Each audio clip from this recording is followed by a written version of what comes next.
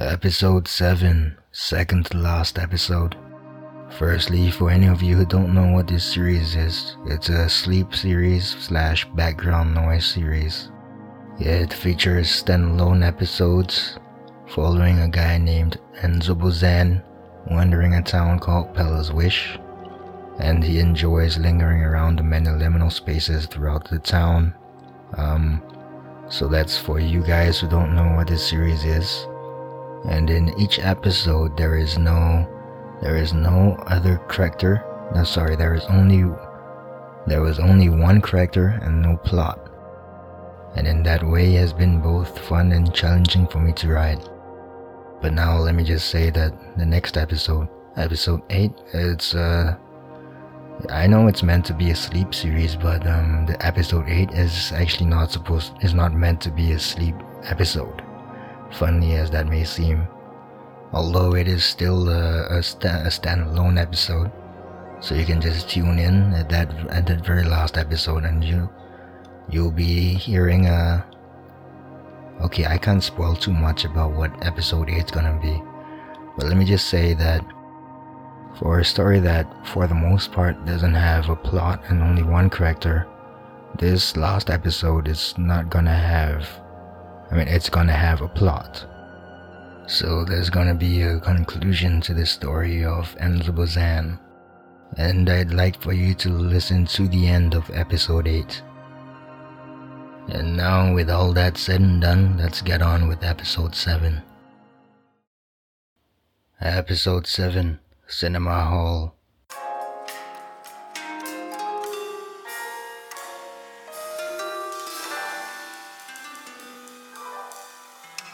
Sitting on the curb across from the backside of Daydream Plaza, Enzo Bozan stares at the windows and walls and sips on his cup of coffee. On his right, there is a jungle gym, and on his left, there is an empty billboard. The last time there was an advertisement displayed on the board, it was an advertisement of Daydream Plaza itself. Evidently, the advertisement was a flop, as Daydream Plaza was still as empty as it was when it first came up, and it still is now.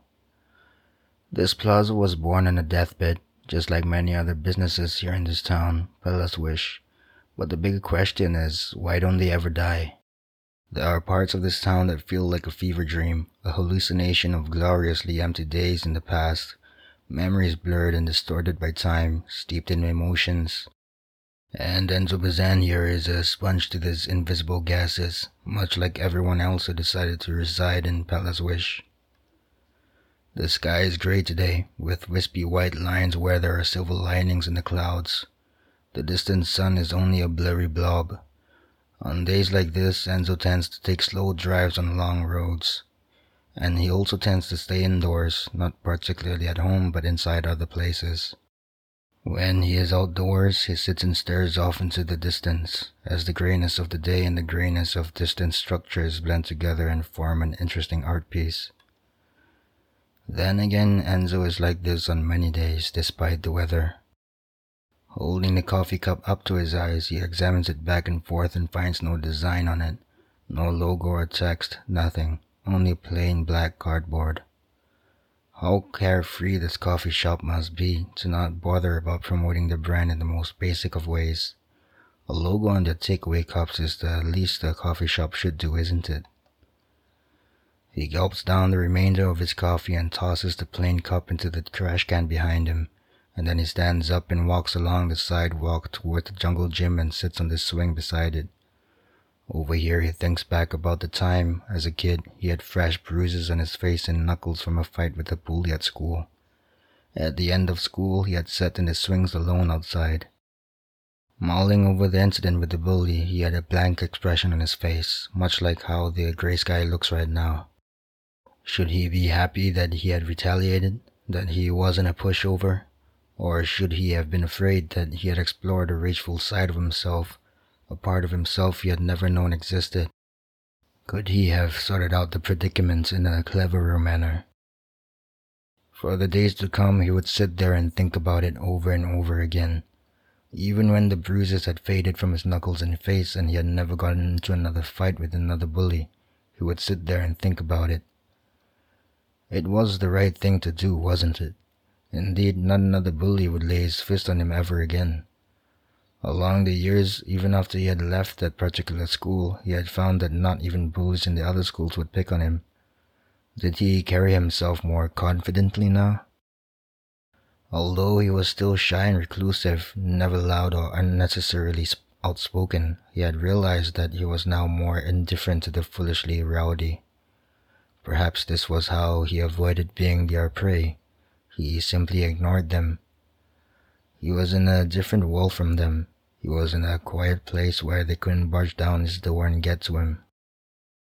Gripping onto the chain of the swing, he crosses his feet and looks down at the small patch of grass beneath him. Who would he have been now if he hadn't gotten bruised up that day? If he hadn't sat in the swings at the park mulling over the incident? Removing one small thing in the past could have brought him to an entirely different world in the present, like pulling a string and undoing a knot.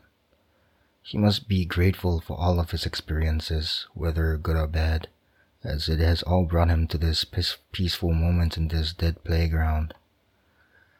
He stands up and begins walking towards the empty billboard ahead. When walking on the sidewalk on the far side opposite from Daydream Plaza, there is a gas station there. In this gray foggy day, the building is barely visible. All he can see are pillars, walls, and a roof. But that is all he needs to see to resemble it to the gas station he used to stop at occasionally when walking back home from school as a teenager. Enzo does not wish to revisit this memory right now though, and so he looks ahead at the long, broad road. At the very end of it is a crossway. Above the crossway is an overpass. Past the billboard, Enzo walks on for another 5 minutes and then doubles back and crosses the road to get back to Daydream Plaza. Over there, he makes his way around from the backside of the plaza to the parking lot in front, where his car is parked. He enters his car and reaches the back seat to grab a book. The front cover of the book features a familiar-looking art gallery, although Enzo cannot tell for sure whether he has really been there or not. Even the art in the art gallery look familiar, but none that he can recall ever having seen before. He opens the book up to the first page and studies the first painting featured in the collection of artworks. It is a piece composed only of colored dots, and all the dots put together suggest a picture of a building.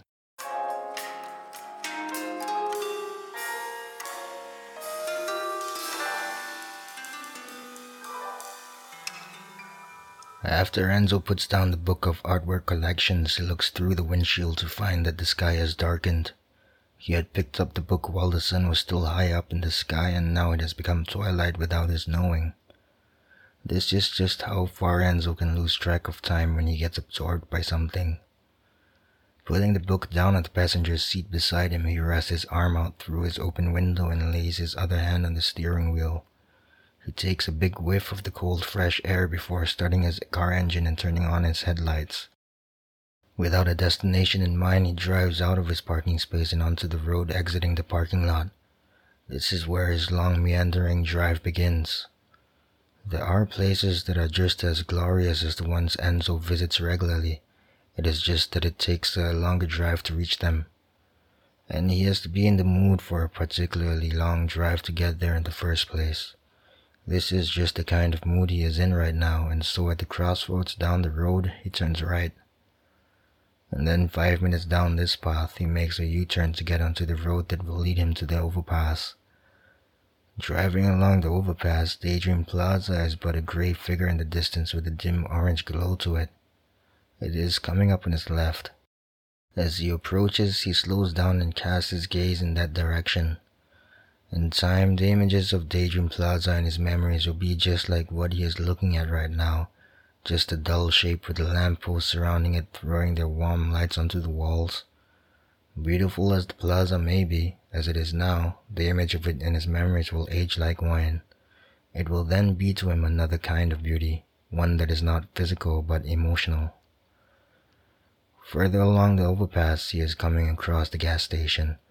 To this day, Enzo is unsure about whether it is still a functioning business or not, as he has only visited it once before to fill his car. That was 2 years ago. Even then, it seemed like he was the only one to visit it in the past 2 years from that day. Not that he didn't like being there, he did, but there are a lot more better places to be. At the end of the overpass, he drives down the downslope and follows the road to the right, turning from behind the corner of a blue flat building which was once a bowling alley that has now been abandoned for a full year. Enzo is just surprised that it hasn't been abandoned for longer than that. He had been there twice before to play a game of bowling by himself, partly just to keep the business open as he had liked the place. Now when he looks through the twin doors of glass, it is empty. The only resemblances it shares to a bowling alley now are the tracks that lead to pitch darkness and the racks that are meant to hold the bowling balls. That is all it is now. It is a shame, as Enzo had enjoyed the 2 lonely games of bowling over here. Although it is still a place that he can sit and linger inside and let a few daydreams carry him away. On the same row as this abandoned bowling alley, there is an ice skating rink, another blue flat building that looks as dead as the other but that is not abandoned. It is still a functioning business, and just like every other business in this town, it leaves Enzo wondering how they survive. In contrast to its twin sister, this ice skating rink has tall tinted glass windows that run from top to bottom. Of course, from what he can see through those windows, there are no customers inside, though the lights are on. Then again, it is only the time of day that it would be empty. Apart from that, it's not the deadest business in Bella's Wish. It's actually not surprising that it's still running. If Enzo could skate, he really wouldn't mind giving it a shot, but he can't. The most he could do is take a seat there, but in an ice skating rink, that would just be awkward. The rest of the shops along this row are nothing particularly interesting. There is a pharmacy, a convenience store, a plant shop. The rest of them are closed. Enzo progresses further along the road, casting his vacant stare at park benches, at distant hills, at trees, at potholes. Once, Enzo had driven so far that he had found himself in the middle of nowhere. He would have gotten lost there if it wasn't a straightforward path. Even worse if his tank wasn't filled. He hadn't gone this far before. Over there, he stopped his car at the roadside to think about how far he had gotten. Then when he looked out through his window, he saw a quaint little cabin sitting neatly by a cornfield. The whole scene looked like something out of a boring but fine painting. It wasn't an old-fashioned cabin, though, rather modern-looking. He exited and locked up his car and then proceeded on foot towards the cabin as though compelled to do so. The closer he got, the more it seemed to be out of place. Just the idea of it alone, a neat modern-looking cabin in the middle of nowhere, it made him feel that it wasn't supposed to be here. When he finally reached it, he hadn't expected that there was nobody staying there. At least not at that point in time, as the cornfield was relatively well kept. If the occupants had left it to go on a trip, they didn't lock the doors, which was very strange. Nonetheless, Enzo stayed in this house until nighttime and then drove back to Bella's Wish.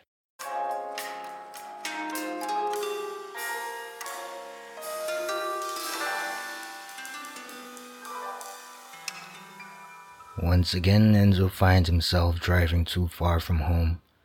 Dusk has long become night. The quaint little cabin in the middle of nowhere shouldn't be too far from here. This is just how far he had driven.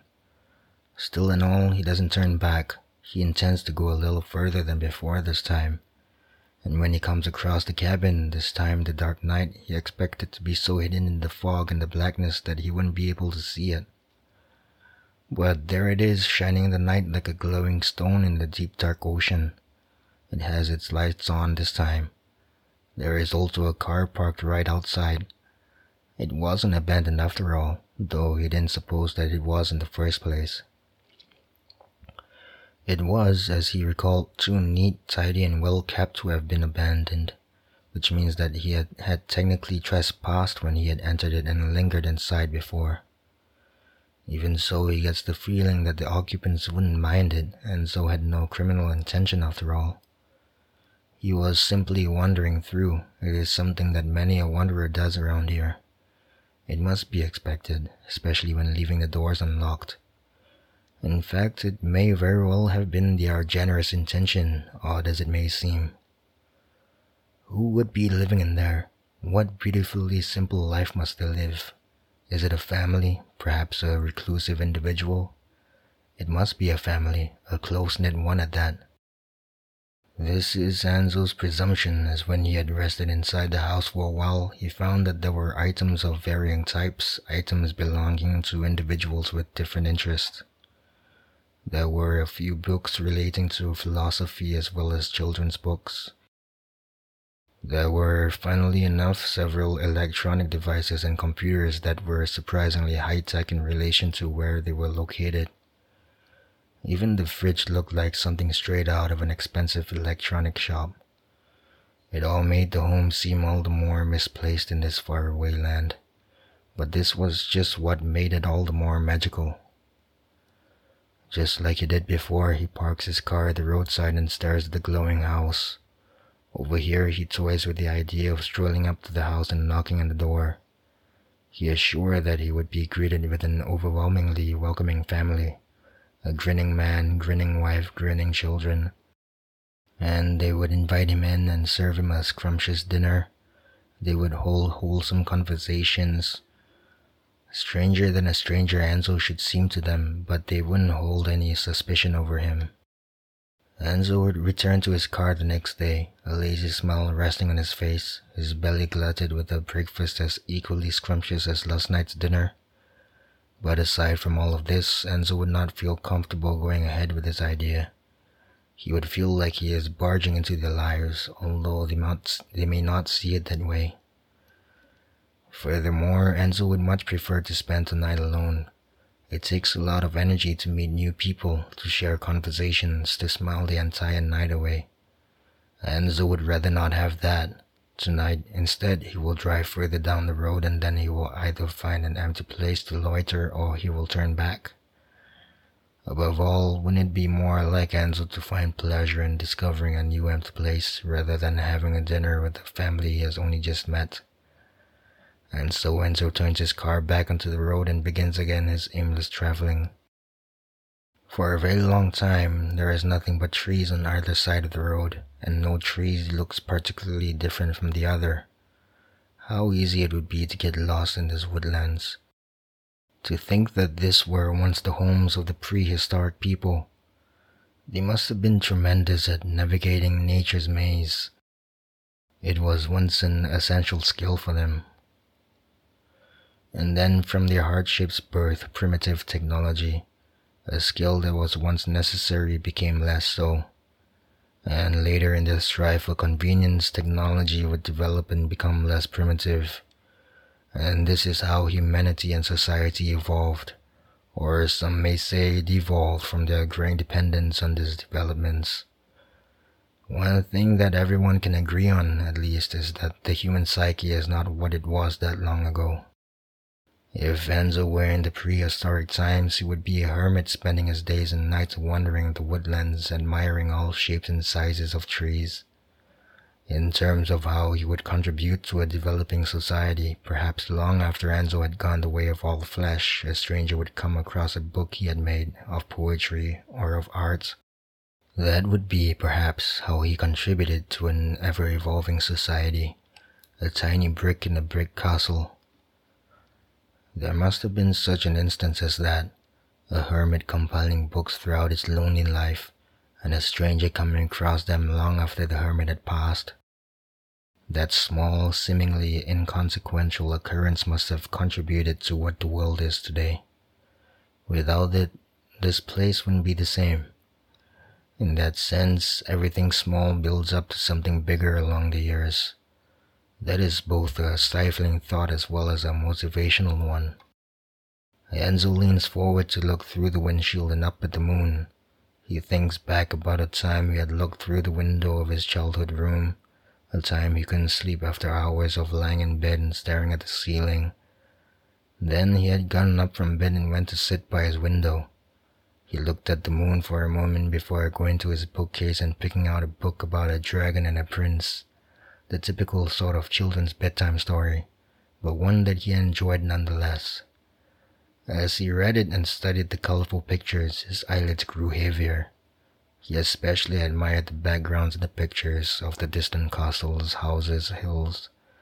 and when he came across a picture of a house under the white crescent moon, he felt especially sleepy, although he wanted to admire the painting for much longer.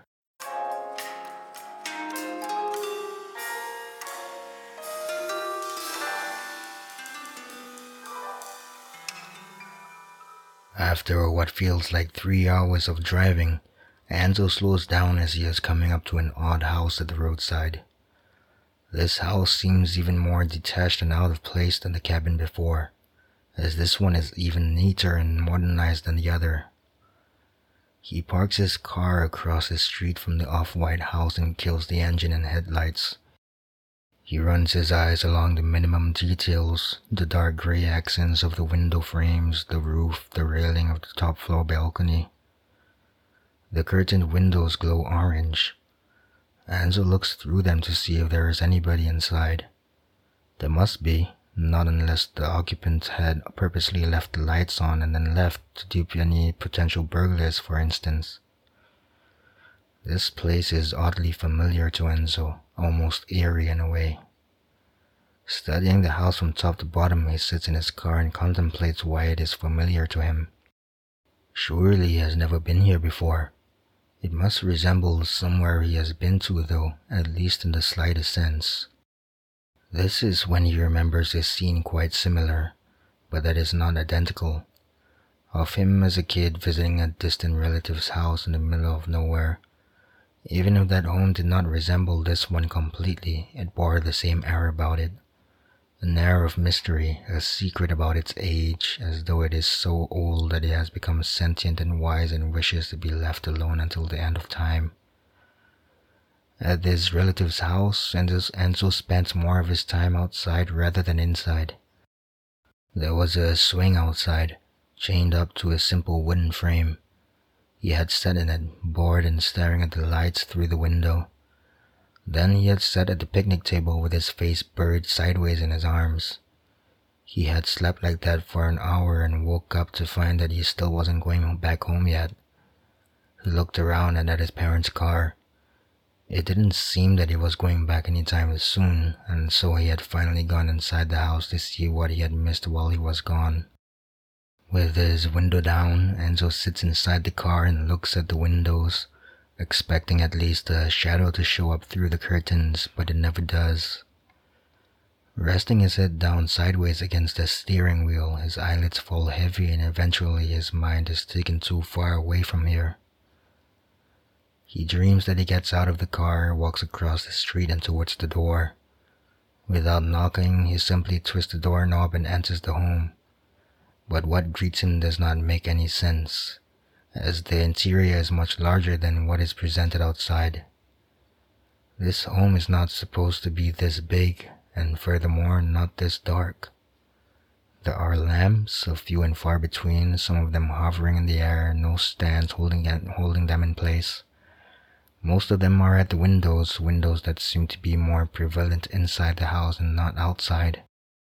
Where there are no lights, there is deep darkness through which you can see the contours of a few furniture. Confused as to how different the house looked in comparison to what he saw outside, Enzo doubles back and outdoor for a moment. Standing on the road, he eyes the structure from top to bottom and scratches his head, frowning. Finally, he shrugs it off and enters it again. Closing the door behind him, he takes slow steps into the darkness whilst feeling around the edges of surrounding furniture. The further he goes, the more the light is concentrated on him, but the darker everything else becomes, until he sees in the distance a staircase leading up to the next floor.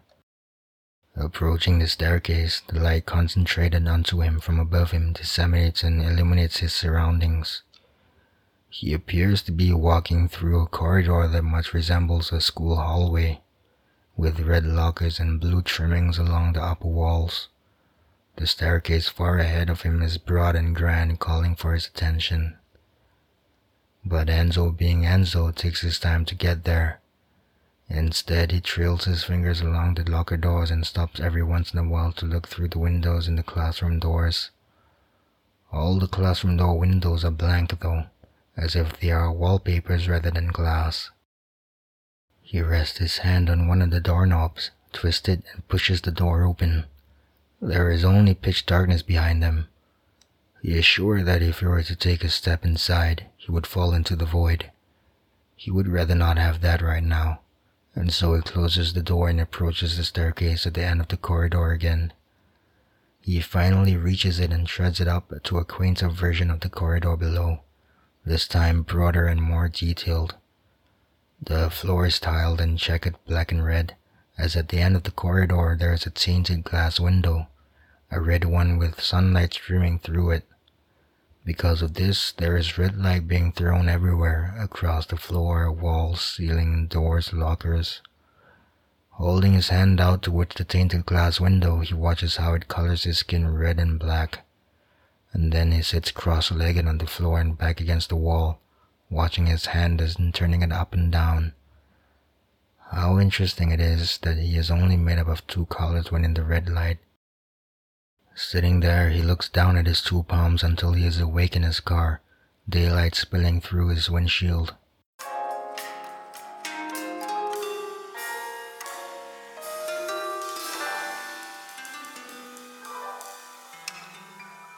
Turning the car around, Enzo drives back. He has an idea for where to go this time. A few places, in fact.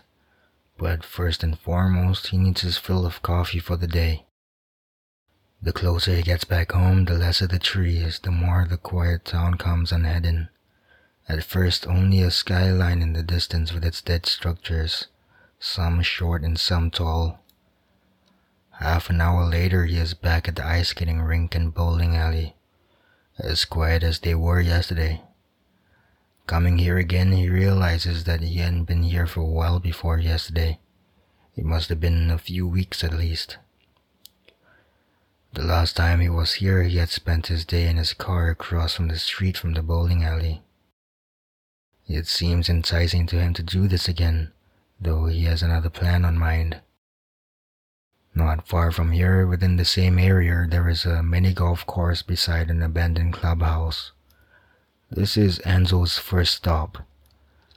Parking his car at the clubhouse, he strolls towards the course and then follows the walkway until he finds a little red seat to rest in.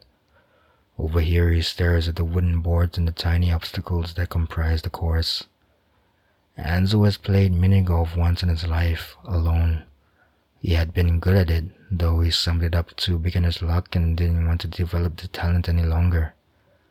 Just as he got tired of seeing the golf ball rolling into the hole, he had stopped and sat down. He didn't pick the golf stick back up after that. He stayed there and stared at the grass until the day became night. That had been at another golf course some 4 years ago. It was at Confetti Street, which was closer towards the other side of the town from where he is right now. Confetti Street is where he is planning to go later, but the day has just begun and he has all the time in the world to get there later. Stretching his arms up and then resting his interlocked hands behind his head, he casts his gaze over at the clubhouse and takes a deep breath. He then gets up and doubles back along the walkway to get to the clubhouse. He looks up at the green roof standing at the foot of the building and then wanders through the open entrance and over to one of the windows. Over here, he looks at the rows of houses several blocks away across a pond and bench. That neighborhood over there is one of the more active communities here in Bella's Wish, and so Enzo tends to avoid coming across it. From this distance, though, he can't see anybody there. Then again, people here are mostly house cats. They rather stay indoors, and so it is funny that the neighborhood is considered an active community in Enzo's eyes. In the corner of this room there is a chair which Enzo approaches and looks at how dirty it is. There isn't much dust, but he tips it over on its forelegs to let whatever dirt on it fall away, and then he props it back up against the wall and sits in it. He thinks about his most recent dream, about what could have inspired such a scenario. Of course, it had elements of his school days, but the staircase was an element of something else. It was the one thing that didn't fit into the scene. The staircases in his school were not as grand and broad as that one. It must have been something he had seen at a museum or the likes, perhaps. Now it is time for Enzo to head over to Monozuelo Street to take a few cups of coffee from the stall there. How could he have forgotten about his coffee? This was supposed to be the first part of his plan. After buying 4 takeaway coffees, 2 black and 2 with milk, he sits at a curb in Monozuelo Street to sip away one of his black coffees while looking up at a lamppost beside a tree. An urban object alongside a natural object, the two of them side by side. What are the conversations that they hold every day like? Do they observe passers-by and their daily routines? Do they watch every single car that passes them by? Do they ponder about the deadness of this urban land? Are they looking at Enzo right now and thinking, what a peculiar man? Gulping down the last few drops of his coffee, he throws the empty cup into a trash can and gets back into his car. There is a place on the far side of Confetti Street that Enzo had lingered in for a short moment 2 weeks ago. It was a weekend then, and he had been there at dusk. It is a place that receives a few guests at nighttime and the weekends, and it is known for its clean and big cinema halls. It is open on the weekdays, but of course not many people will be there, not as many as there are on the weekends. Enzo enters the movie theater with his ticket for a romantic drama film. He arrives at his seat in the hall 20 minutes before showtime. When he had seen the availability of seats, there was only 1 seat taken, which meant that there may or may not be another person coming into this hall. It is likely that they may not make it, but just as Enzo thinks this, he hears the doors open and shut behind him. He doesn't look back as he hears footsteps descending the aisle staircase until it is silent. Whoever it is has taken a seat at the far end of where Enzo is. They must have seen him sitting there. Nonetheless, Enzo is slightly comforted to know that there is someone else watching this film with him. Thank you for listening to this episode of Let's Wish for a Liminal World. The next episode is gonna be the last, so stay tuned.